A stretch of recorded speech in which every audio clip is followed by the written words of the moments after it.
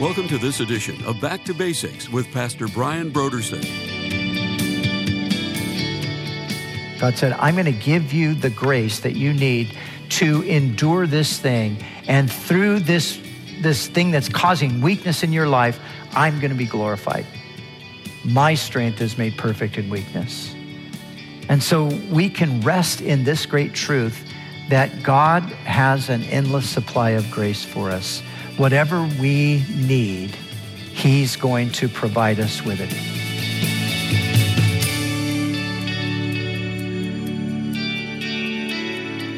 Today on Back to Basics, Pastor Brian continues his study in the book of Hebrews.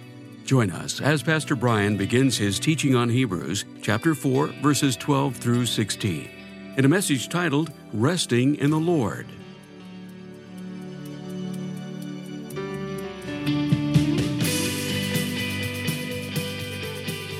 Now, here's Pastor Brian.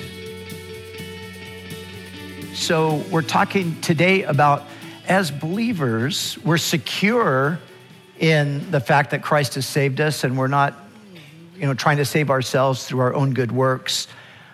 But sometimes we find ourselves, because of our personal circumstances or because of the insanity of the world that we live in, we find ourselves unsettled. We find ourselves filled with anxiety. We find ourselves coming under depression and discouragement.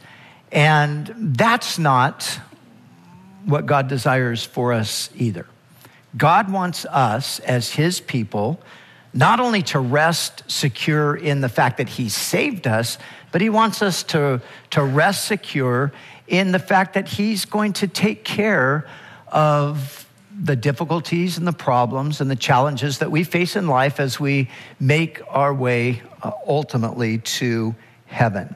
And so here in this fourth chapter of Hebrews, I want to just draw your attention to 4 reasons why we can rest. And let me read to you from verse 9. There remains therefore a rest for the people of God. For he who has entered his rest has himself also ceased from his own works as God did from his. Let us therefore be diligent to enter that rest. And then verse 12, for the word of God is living and powerful, sharper than any two-edged sword, piercing even to the division of soul and spirit, and of joints and marrow, and is a discerner of the thoughts and the intents of the heart. And there is no creature hidden from his sight, but all things are naked and open to the eyes of him to whom we must give account. Seeing then that we have a great high priest who is passed through the heavens, Jesus, the Son of God, let us hold fast our confession. For we do not have a high priest who cannot sympathize with our weaknesses, but was in all points tempted as we are, yet without sin. Let us therefore come boldly to the throne of grace that we may obtain mercy and find grace to help in the time of need. So 4 reasons to rest. Reason number 1, we can rest because God's word is true.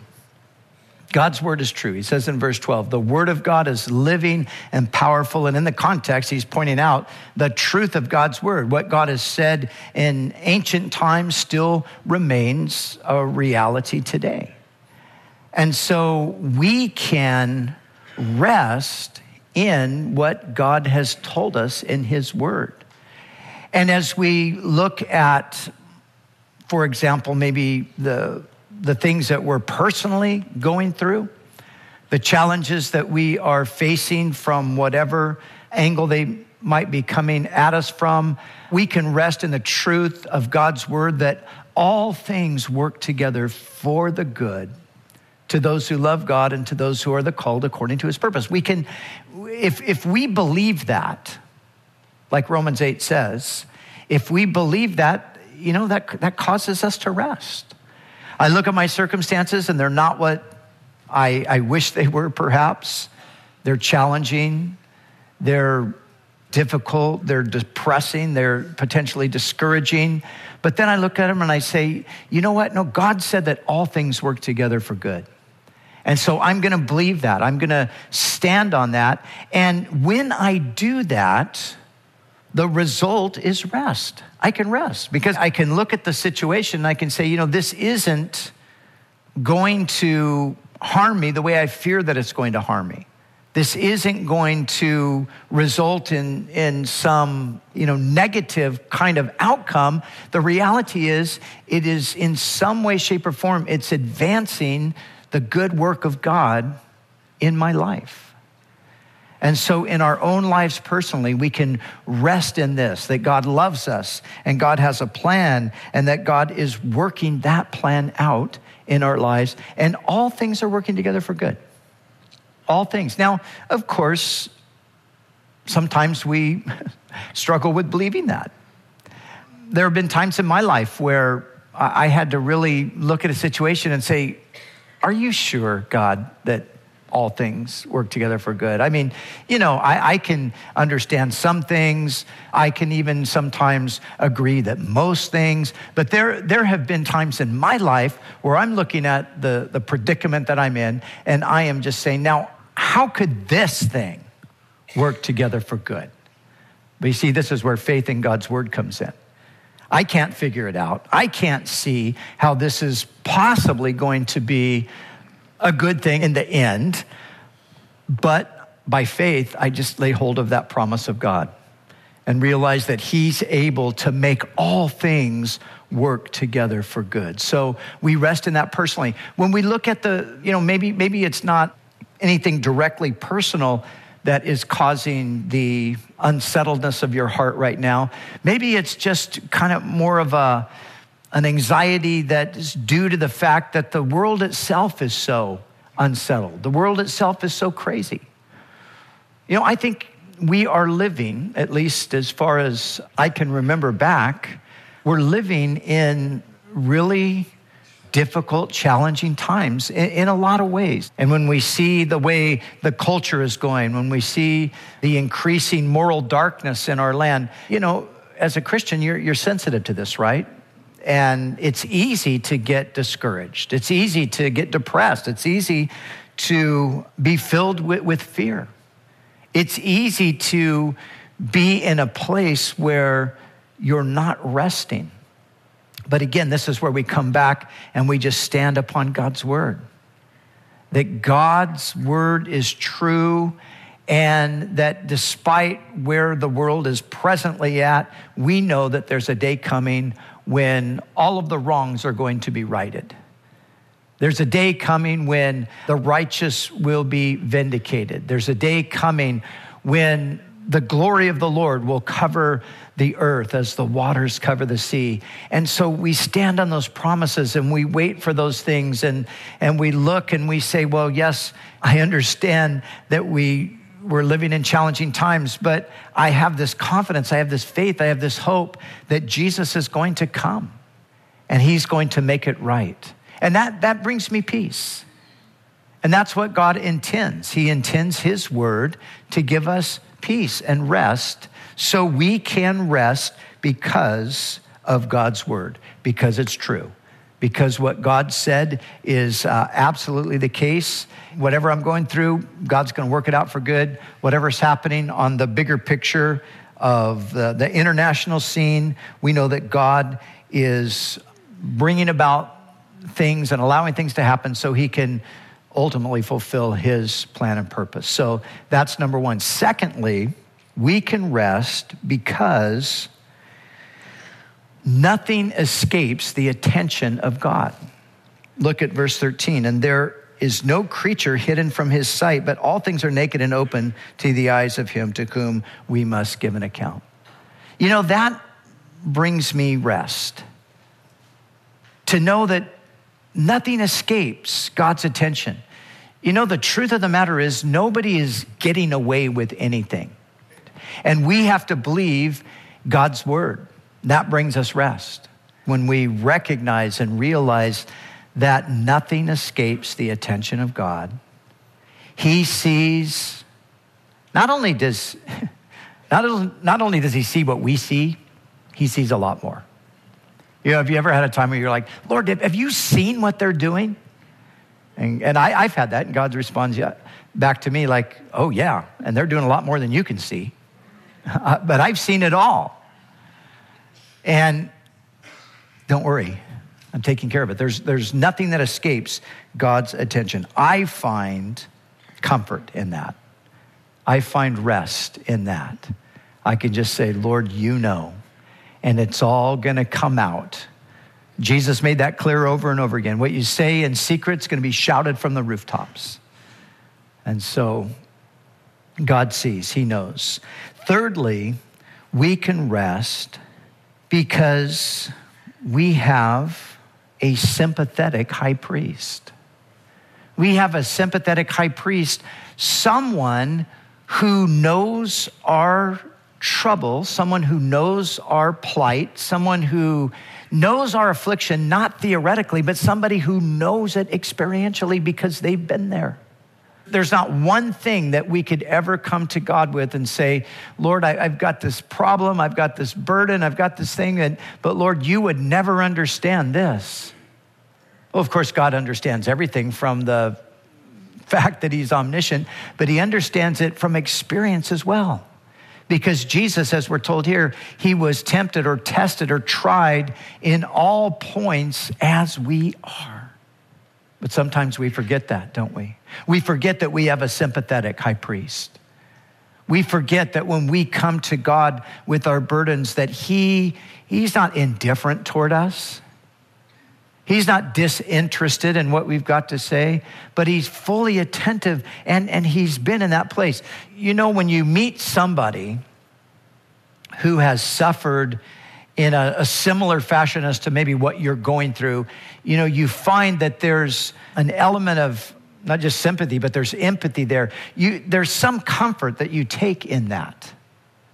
I know for me, the people that have gone through things, I might not have even known that they had gone through them, and I might be, you know, sharing with them something that I'm struggling with, and they respond back and say, hey, you know, I went through something just like that. Wow, the moment they say that encourages me. What, really? You know what I'm talking about? You've been there yourself, and this is what God did for you? Oh, that just strengthens my heart. That encourages me so much. And with Jesus, that's the case. As I was reading through Luke this week and just kind of coming to the end of the gospel there, a couple of things stood out.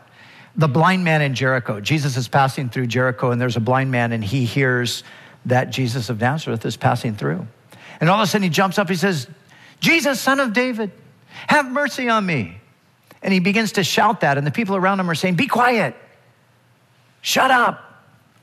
Don't bother Jesus. And they, of course, thought that would be an inconvenience to Jesus. Of course, he's got more important things to do. He's not interested in this guy. But, you know, Jesus stops, and he comes to him, and he asks him, what can I do for you? Oh, Lord, that I might receive my sight. And Jesus gives him his sight. But I just think of that, how Jesus is not indifferent. You know, sometimes even as Christians, we can be indifferent to the plight of people, can't we? Oh, don't bother me with that right now. I'm tired, I'm hungry, I'm weary. But you know, there's never a time when we come to Jesus and he says, you know what, I'm just too tired to deal with you right now. Man, just don't bug me. You humans, you're just exhausting me. We come to Jesus and he's always right there. He's ready. The disciples, they understandably thought that, no, they were probably tired. They were probably over it. They were probably like, no, not another person that's going to try to, you know, they might have been trying to get somewhere to get some dinner. And, oh no, Jesus is going to stop and he's going to take all this time, and we are so hungry. God knows our frailties. He knows our weaknesses. And as he's promised in so many places, he's not going to allow us to be tested beyond our ability to endure. He's not going to allow these things to destroy us.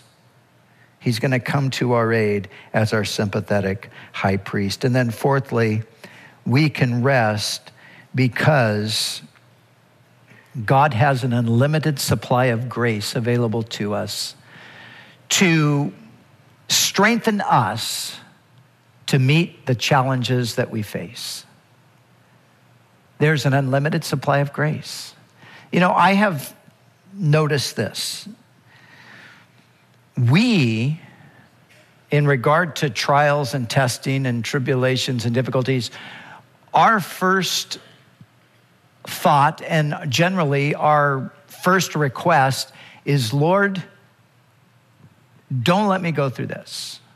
Lord, get me out of this. Extract me from this situation. That's mostly what we pray, isn't it? But you know what I have found? Although God does do that occasionally, I think it's quite rare, actually. I think it's quite rare that he just completely delivers us from all trials and difficulties. And obviously, the Bible supports this theory because the Bible continues to remind us that in the world we will have tribulation.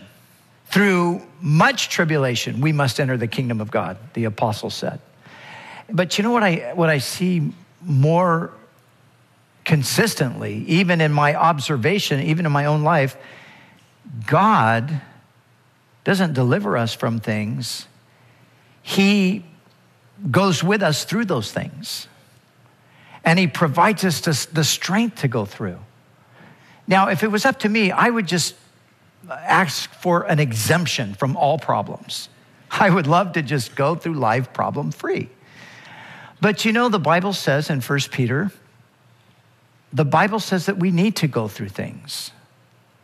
That the testing of your faith, if need be, there's times when we need this. You know, there's a passage where it speaks of the Lord saying he does not afflict willingly. And what that means is that even God himself, in his fatherly heart, does not necessarily, want to send us through affliction, but he knows that we need to go there. And so, being the good father that he is, it's like, okay, I hate to do this. I wish I could exempt you from this, but look, I got to put you in. I just have to do it. I have to do it for your benefit. And that's what God does many times. But the great thing is, as he promised this, he said, when you go through the fire, I will be with you. You see, go through the fire. You're going to go through it. And when you go through the waters, they will not overflow you. You see, that's the promise. The promise is there's an endless supply of grace that the Lord is going to give to us. Paul, the great apostle Paul that we all look to and admire so much, he thought that this affliction that he had was an impediment to his ministry. And so he prayed, Lord, take it away. And he tells us about it. He said, 3 times I sought the Lord that he might deliver me from this. He called it a messenger of Satan, a thorn in the flesh that was buffeting him. He said, but God's response was, my grace is sufficient for you. God's answer was, no, I'm not going to take it away, Paul, but I'm going to give you the grace to deal with it. My grace is sufficient for you, for my strength is made perfect in weakness. God said, I'm going to give you the grace that you need to endure this thing. And through this thing that's causing weakness in your life, I'm going to be glorified. My strength is made perfect in weakness. And so we can rest in this great truth that God has an endless supply of grace for us. Whatever we need, he's going to provide us with it. He's going to give us the grace to face the challenging things that we all face at some time or another in our lives. And so just knowing that there's sufficient grace, and knowing that we have a sympathetic high priest, and knowing that God sees everything and nobody's getting away with anything, and knowing that everything that God has said in his word is true. All of that is intended to bring us rest. It's intended to bring us rest. I was listening to a guy preach recently. I was watching a video on the internet, and he was talking about the human condition. And he was talking about just the reality of sin and the fact that, we're broken. And he was talking about all of that. And he was quoting a world famous psychologist who had done all of this research on just sort of life in general and the problems that people face. And, he'd done a ton of research, and he came back with this conclusion. His conclusion, after endless hours of research and multi-millions of dollars, spent on the project, he comes back with this. He comes back and he says, from everything that I can observe, what it appears is that originally man was sort of perfect and good, but something happened that caused man to become broken, and now we've got all of these problems, and somehow we've got to, find the solution to this. And so this guy's actually quoting, I can't remember who the psychiatrist was or psychologist. He's quoting this guy, and, he shares his conclusions. And then the guy preaching said this. He said, all right, thousands of hours and millions of dollars, and we got to Genesis chapter 3. Didn't need to do all that. You just open your Bible and read it. It tells you right there. Yes, that's exactly what happened. We were created in the image of God, and we were living in fellowship with him, but something happened that caused us to become broken. Sin entered into the world. My point in even bringing that story up is just God's word is true. It's right. What it says about humanity, what it says about where we came from and why we're here and potentially where we're headed, all of that is true. And all the details that it gives to us about what God's plan is, all of those things are true, so we can rest. We can rest in the fact that the world is not always going to be the way that it is. There's not always going to be evil. There's not always going to be oppression. There's not always going to be poverty and disease and all of those kinds of things that have been dominant throughout human history.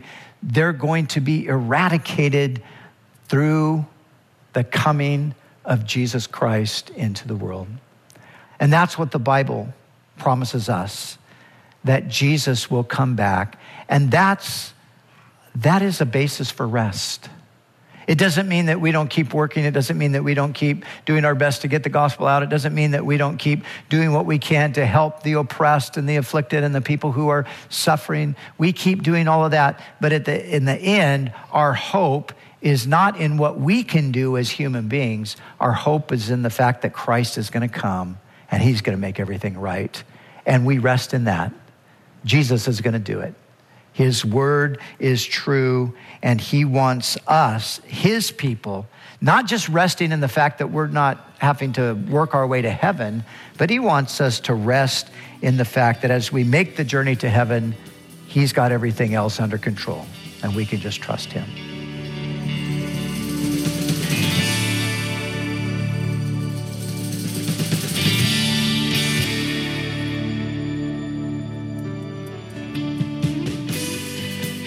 And now, let's join Pastor Brian in the studio as he shares about this month's resource on Back to Basics. There are certain Christian books that we would refer to today as classics, books that have just stood the test of time, and generation after generation of Christians have benefited from them. There is a book that is recently published called Gentle and Lowly, written by Dane Ortlund. And, many people are already saying that this is a Christian classic. Now, Gentle and Lowly is taken from the passage in Matthew chapter 11 where Jesus says of himself that he is gentle and lowly in heart. And so this book is looking at Jesus through that lens. And we're going to find out that Jesus is much more gracious, much more patient, much more loving than we ever imagined him to be. So this is a fantastic book, and I highly recommend it, especially for anyone who has a tendency to feel like they failed God, they've let him down, or you're not sure about God's love for you. This book is going to, I think, forever give you the right perspective on the heart of Jesus for his children. So check it out, Gentle and Lowly, The Heart of Christ for Sinners and Sufferers by Dane Ortlund. Again, this month's resource is a book titled Gentle and Lowly, The Heart of Christ for Sinners and Sufferers by Dane Ortlund. You can order the book Gentle and Lowly by going to our website, BackToBasicsRadio.com. Scroll down until you see the photo of it and then click on the donate button. When you give a gift to Back to Basics, we'll send you the book Gentle and Lowly by Dane Ortland. It's our way of saying thank you for your generous support of this ministry. We'd also like to remind you that all of our other resources are waiting for you at BackToBasicsRadio.com or by calling our request line at 1-800-733-6443. That's 1-800-733-6443. Our desire is to encourage you in your daily walk with God. We'll continue tomorrow with more valuable insights from Pastor Brian as we study together in the book of Hebrews.